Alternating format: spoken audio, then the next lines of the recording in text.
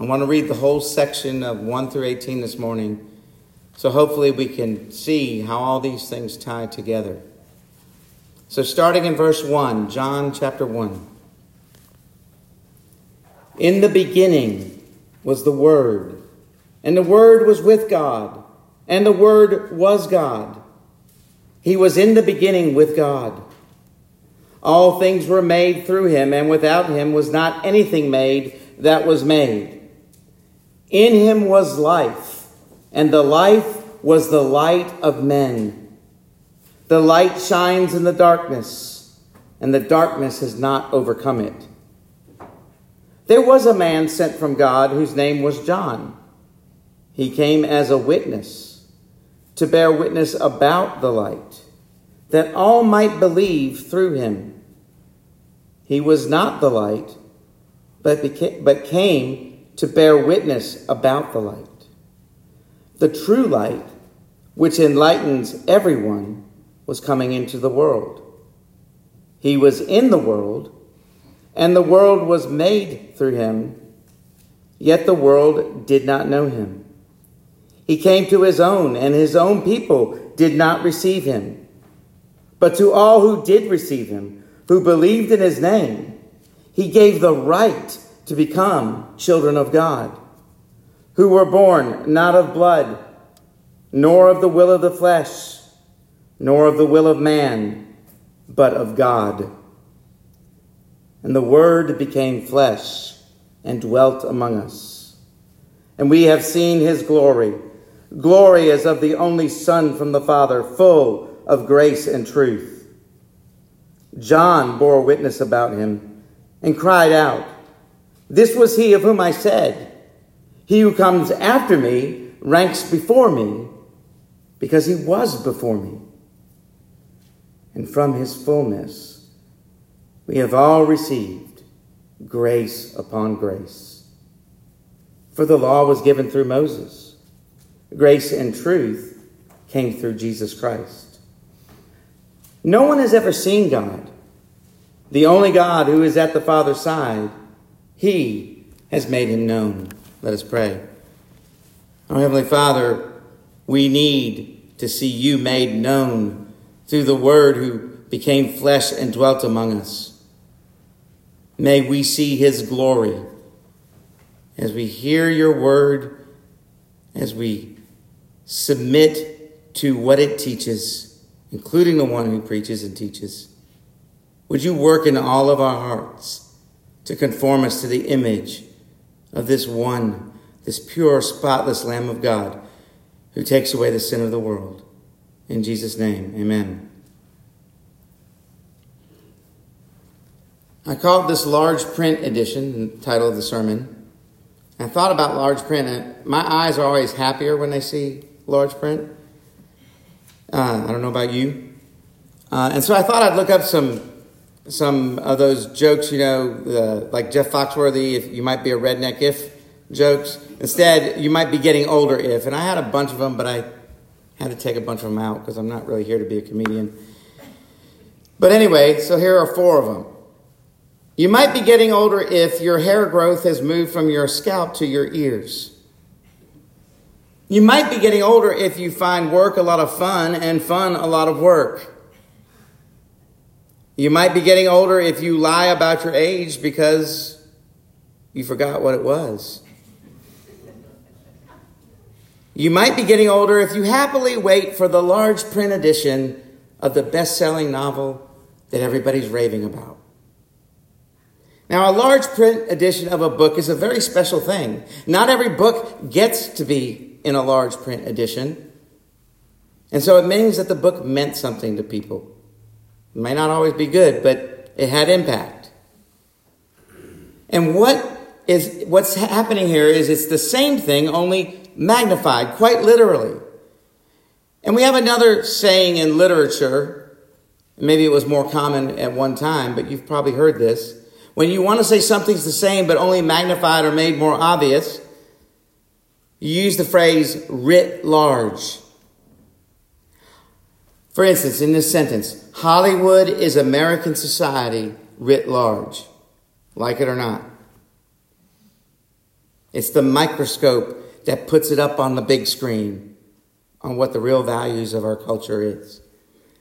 Well, the Word made flesh is the Trinitarian society writ large, the large print edition.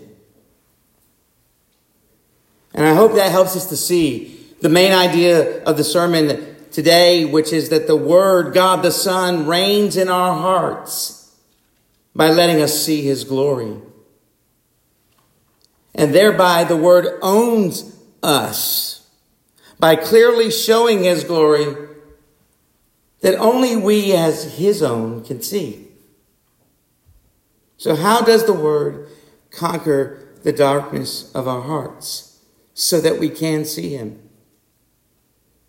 Well, he does this by shedding light on his hidden grace, his giving grace, and his teaching grace. This is how the Word owns us. By shedding light on his hidden grace. Verses 14 and 15. Why is it hidden? Well, first, he came to us in an uncelebrated way. And he also came to us in a humble way. Uncelebrated in regard to us, humble in regard to himself, inside himself. First, in an uncelebrated way, at least at the time. We celebrate Christmas all over the world now, maybe forgetting what it's really what it's about. But he came as a man. The Word became flesh.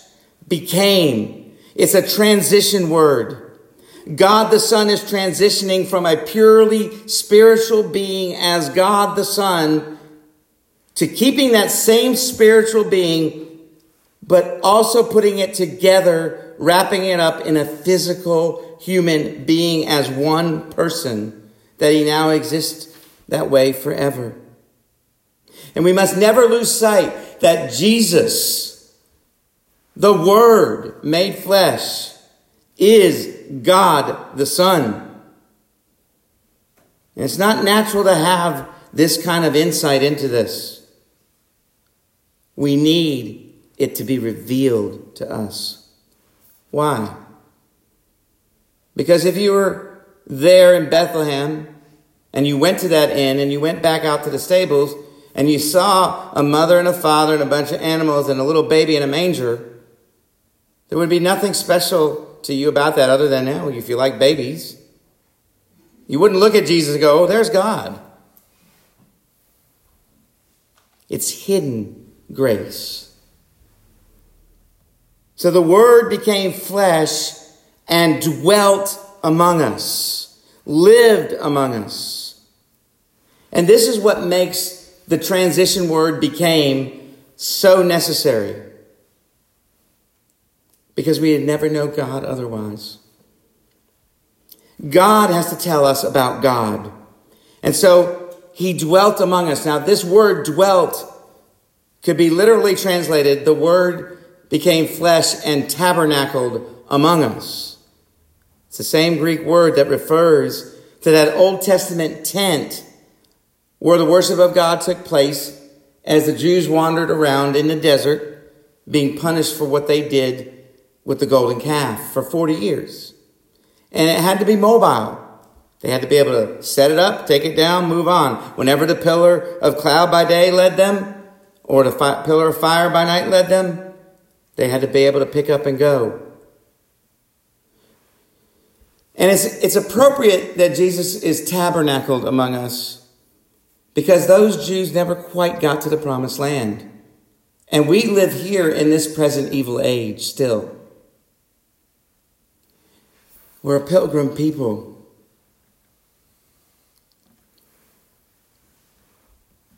So God is moving into a neighborhood of people who are constantly moving because he's moving them. And the tabernacle transitions to the temple once they get settled in the promised land after many years, as Solomon builds it.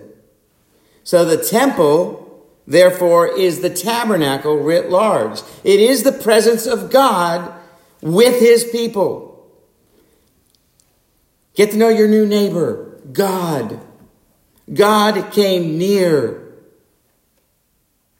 Now think about Jesus, Emmanuel, God with us. Jesus is the temple writ large. Everything that the temple was, everything that the tabernacle was, Jesus is. There is no more need for a temple. The temple, the fulfillment of the temple has come. And so he gives us eyes of faith to see this, because we have to go through a transition from a soul that hates him to a soul that loves him. And we will love him when we see him as he actually is. And that's why he came to us as a man in an uncelebrated way. And why his glory had no halo. You had to experience him to see his glory. So he came to us in an uncelebrated way, and he came to us in a humble way, as his grace is hidden from us in these ways. Not ultimately hidden like a mystery, just not so obvious. When I say humble, this is what I mean. Look at verse 15. He allowed a man to announce his true identity. There's no fanfare with Jesus. Just words from the mouth of one man to another. He let John talk about him. And I'll tell you what, that gives me all kinds of reason to believe that this is true. Because if I had that kind of power, you think I would put up with people not properly addressing me? You think I would trust a changeable, fallen, sinful human being, a mere man with the responsibility to tell the truth about me? It's way more persuasive this way. Now, I'll tell you, Jesus is not up there helplessly leaving it in the hands of John. Because he can make sure that the means and the ends work together. That as John proclaims, the outcomes that he ordains and wants will come about. Now, I don't know if you caught this in the passage we read in our responsive reading. It's not on your scripture sheet this morning. The scripture sheets are in the bulletin if you haven't found it yet. There's not a lot less of them today. But in that psalm this morning, verses 19 and 20 of Psalm 77, listen to what it says. Your way was through the sea, your path through the great waters, referring back to the Red Sea event. Yet your footprints were unseen. You led your people like a flock by the hand of Moses and Aaron. Two sinful men.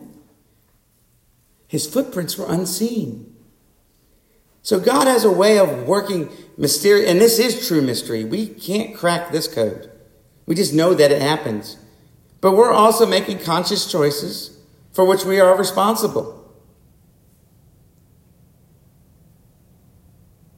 And that's how Jesus works it. His hidden grace.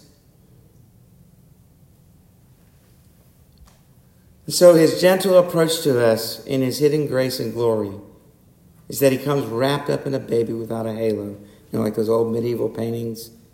And this emphasizes our need of him. We have to get near him. And he makes sure that we do, if we're his. We may not be consciously aware of it, but he does. Because we got to remember our sin turned our hearts to darkness. And so we naturally resist him. And so if he didn't hide his glory, in other words, Jesus didn't take John and take him by the ear and say, now, John, I want you here. I want you standing here. I want you saying this. No, John made the choice.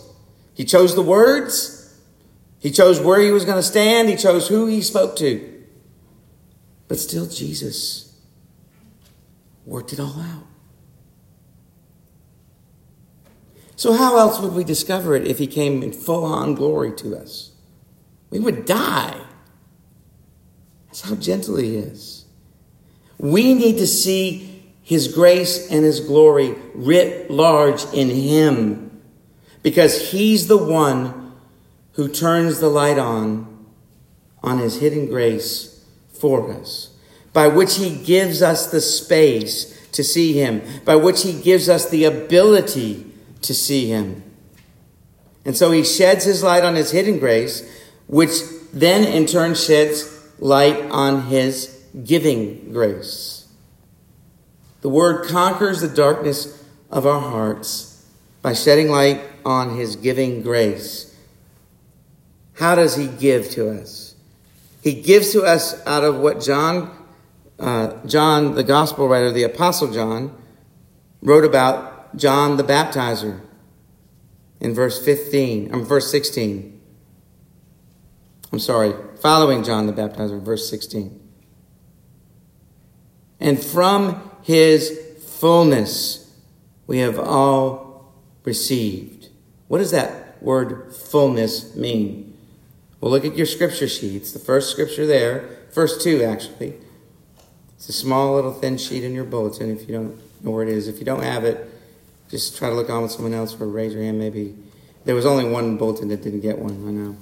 So, for in him, Colossians 1:19, all the fullness of God, there's that word fullness, was pleased to dwell. God was pleased to dwell fully in Jesus. Pleased to reveal himself to us in this most concrete of ways. Even more clearly, Colossians 2:9, for in him the whole fullness, Paul doesn't want you to miss this. How much more fullness can you get than whole fullness? The whole fullness of deity dwells bodily. You can't get any more descriptive of the incarnation than that. And so, because he has this fullness as God the Son, out of his deity, he comes and he gives to us. Not like the way we give. Not like the way we interact. He can be calm and patient. Now, I want to illustrate this by way of contrast, using myself as the contrast with Jesus, which is pretty easy. I like to play this little game, this little guessing game with my family. I think everybody in my family hates it, but nobody hates it more than Kelly. Everyone in my family, now, just as an example, everyone in my family knows that I'm a big Bob Dylan fan. And so I'll take a song like All Along the Watchtower that I know Dylan wrote, but I'll play the Jimi Hendrix version or the Johnny Cash version of the song, and I'll say, I bet you can't tell me who wrote that song.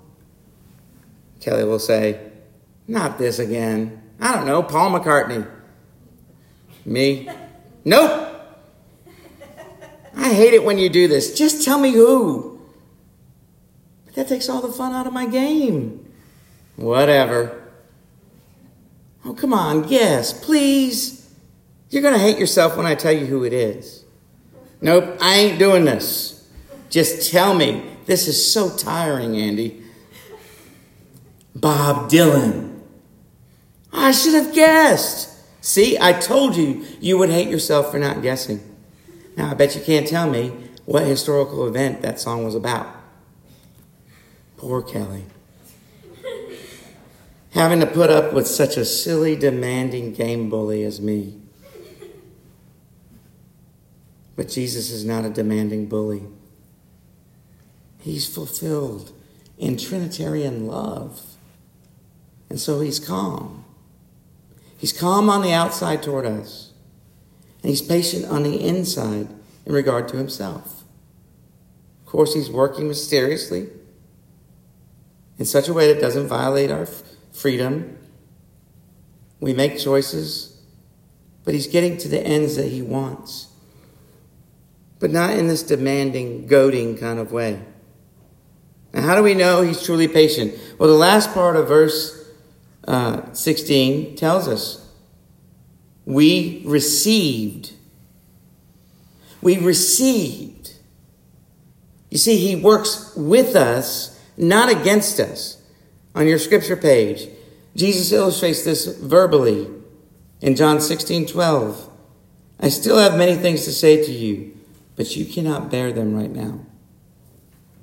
How masterful he is in his teaching, in his love, in his gentleness with his people. So what do we receive? Well, he's been showing it all along. The end of verse 16.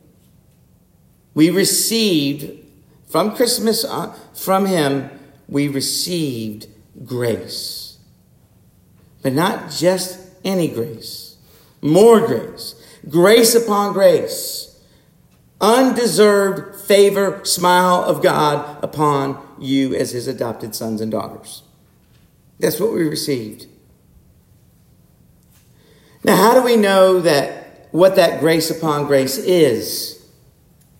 That grace upon grace is what we hold out our empty hands to receive. He is full, we are empty. And that's because he is God and we are sinful. By his giving grace, he gives us of his fullness as God. He gives us this grace because he is the fulfillment. Now, I don't mean personal fulfillment for us. I mean, quite literally, he fulfills all that the Old Testament said about him.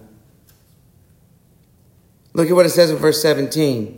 For the law was given through Moses. Grace and truth came through Jesus Christ. So there are two gifts. Notice it was given. There's a law gift, and Moses is that gift giver.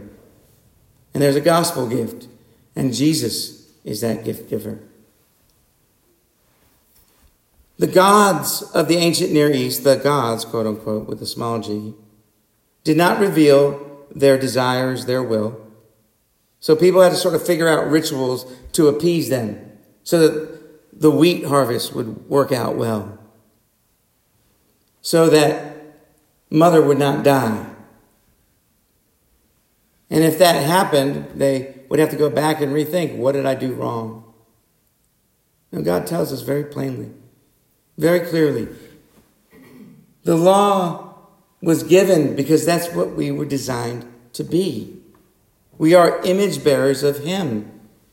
The law is a reflection of his character, and we are supposed to bear that same character. So why is the law a gift? Well, because it shows us who we really are, and that's bad news. We are sinners who deserve and will only get punished for our sins. But that's grace. That's favor. If you get to see it for yourself and read yourself that way. To read yourself truly writ large as a sinner is grace. Why? Because if you're one of his, you know where to go. You run to Jesus for mercy. 'Twas grace that taught my heart to fear, and grace my fears relieved. Now Moses is a type of Christ. He's the priest of the people and he's the prophet. As he leads them, he sort of represents a king as well. But he's the prophet who brings the bad news. He's sort of like an appetizer. It's good, but there's a letdown. You're not satisfied. The law leaves us like that. We can't keep it. Not in our natural state. And even as we grow as Christians, we are to engage in law keeping. We're still not all the way there.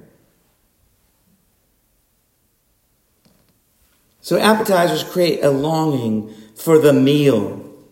Grace upon grace. That's what this means. The grace of the law and then the grace of the gospel on top of the law. Now that you see your true condition, here's the remedy. The real meal, which is the appetizer writ large. The gospel gift of which Jesus is the gift giver.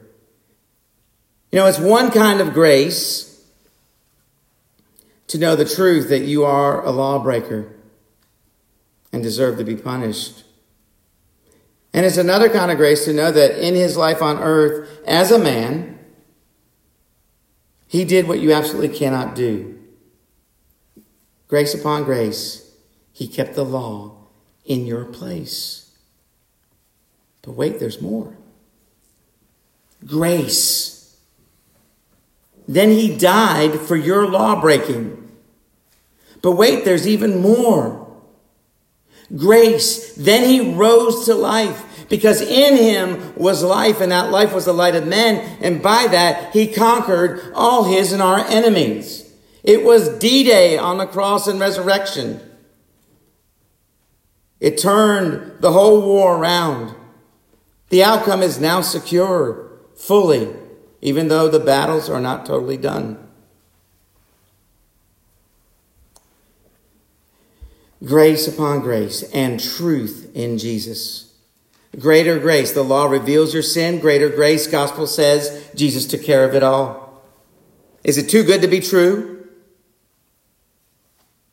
Is it too good to be true? Sounds like it. But Jesus never changes. Look at Hebrews 13:8. Jesus Christ is the same yesterday, today, and forever. He conquers our hearts because he makes ourselves known to ourselves in truth, so that we will run to him for mercy. And he's uniquely qualified to do this because he comes from the eternal society of the Trinity. And guess what? He's giving away the benefit of this unique knowledge of his for free. The Word owns us by clearly showing his glory that only we as his own can see. How does the Word conquer the darkness of our hearts so that we may see him? It does this by his hidden grace, which is there because of his giving grace, in which he gives us the fellowship of the Trinity. But how would we ever know it unless we deal with the problem that's brought up in verse 18? That he conquers the darkness by shedding his light on his teaching grace. The problem is we can't see God. And that's doubly certain, not only because we're finite and he is infinite, but because we're sinful and he is holy. We cannot naturally attain to this knowledge. It must be revealed, even in the garden. As God walked with Adam and Eve in the cool of the day. What's the solution to this problem? We need someone who's close to God and close to us. And that's the quality of his person. Look at verse 18. No one has ever seen God, the only God who is at the Father's side. God at the side of God. And the quality of his work. He has made him known. This word known has its root in the Greek word for what we call exegesis, which is a very technical term. We use it a lot with Bible and seminary. It means to pull out of the word, to dig out of the word what is really there. And as a preacher, that's what I want to do. I don't want to read into the word and make it say what I want it to say. I want the word to shape me and to shape y'all. Exegesis. He exegetes the Father for us. And he's in a unique position to do that. Even he said, you've seen me, you've seen the Father. It's like a telescope. And what does he show us about the Father? His eternal love for his children. That he would take this blameless one, this spotless one, and put him to death for us. So, in conclusion, it's said that as we get older, we get wiser. Is it really true? In some senses, I suppose. But while we still live in this present evil age, on our way to the promised land, with the one who is the Word tabernacled among us, it would be wise to humble ourselves and to consider ourselves fools still. Maybe some wise observations regarding human foolishness might be in order. Another thing I found on the internet. While most people are getting older and wiser, I'm just getting better at making up stuff as I go along. I think that's more true of me than I could ever know. And I don't know if it was a believer or an unbeliever that said this, but you have to admit there's grounding in reality for it. Why else do we come to church Sunday after Sunday?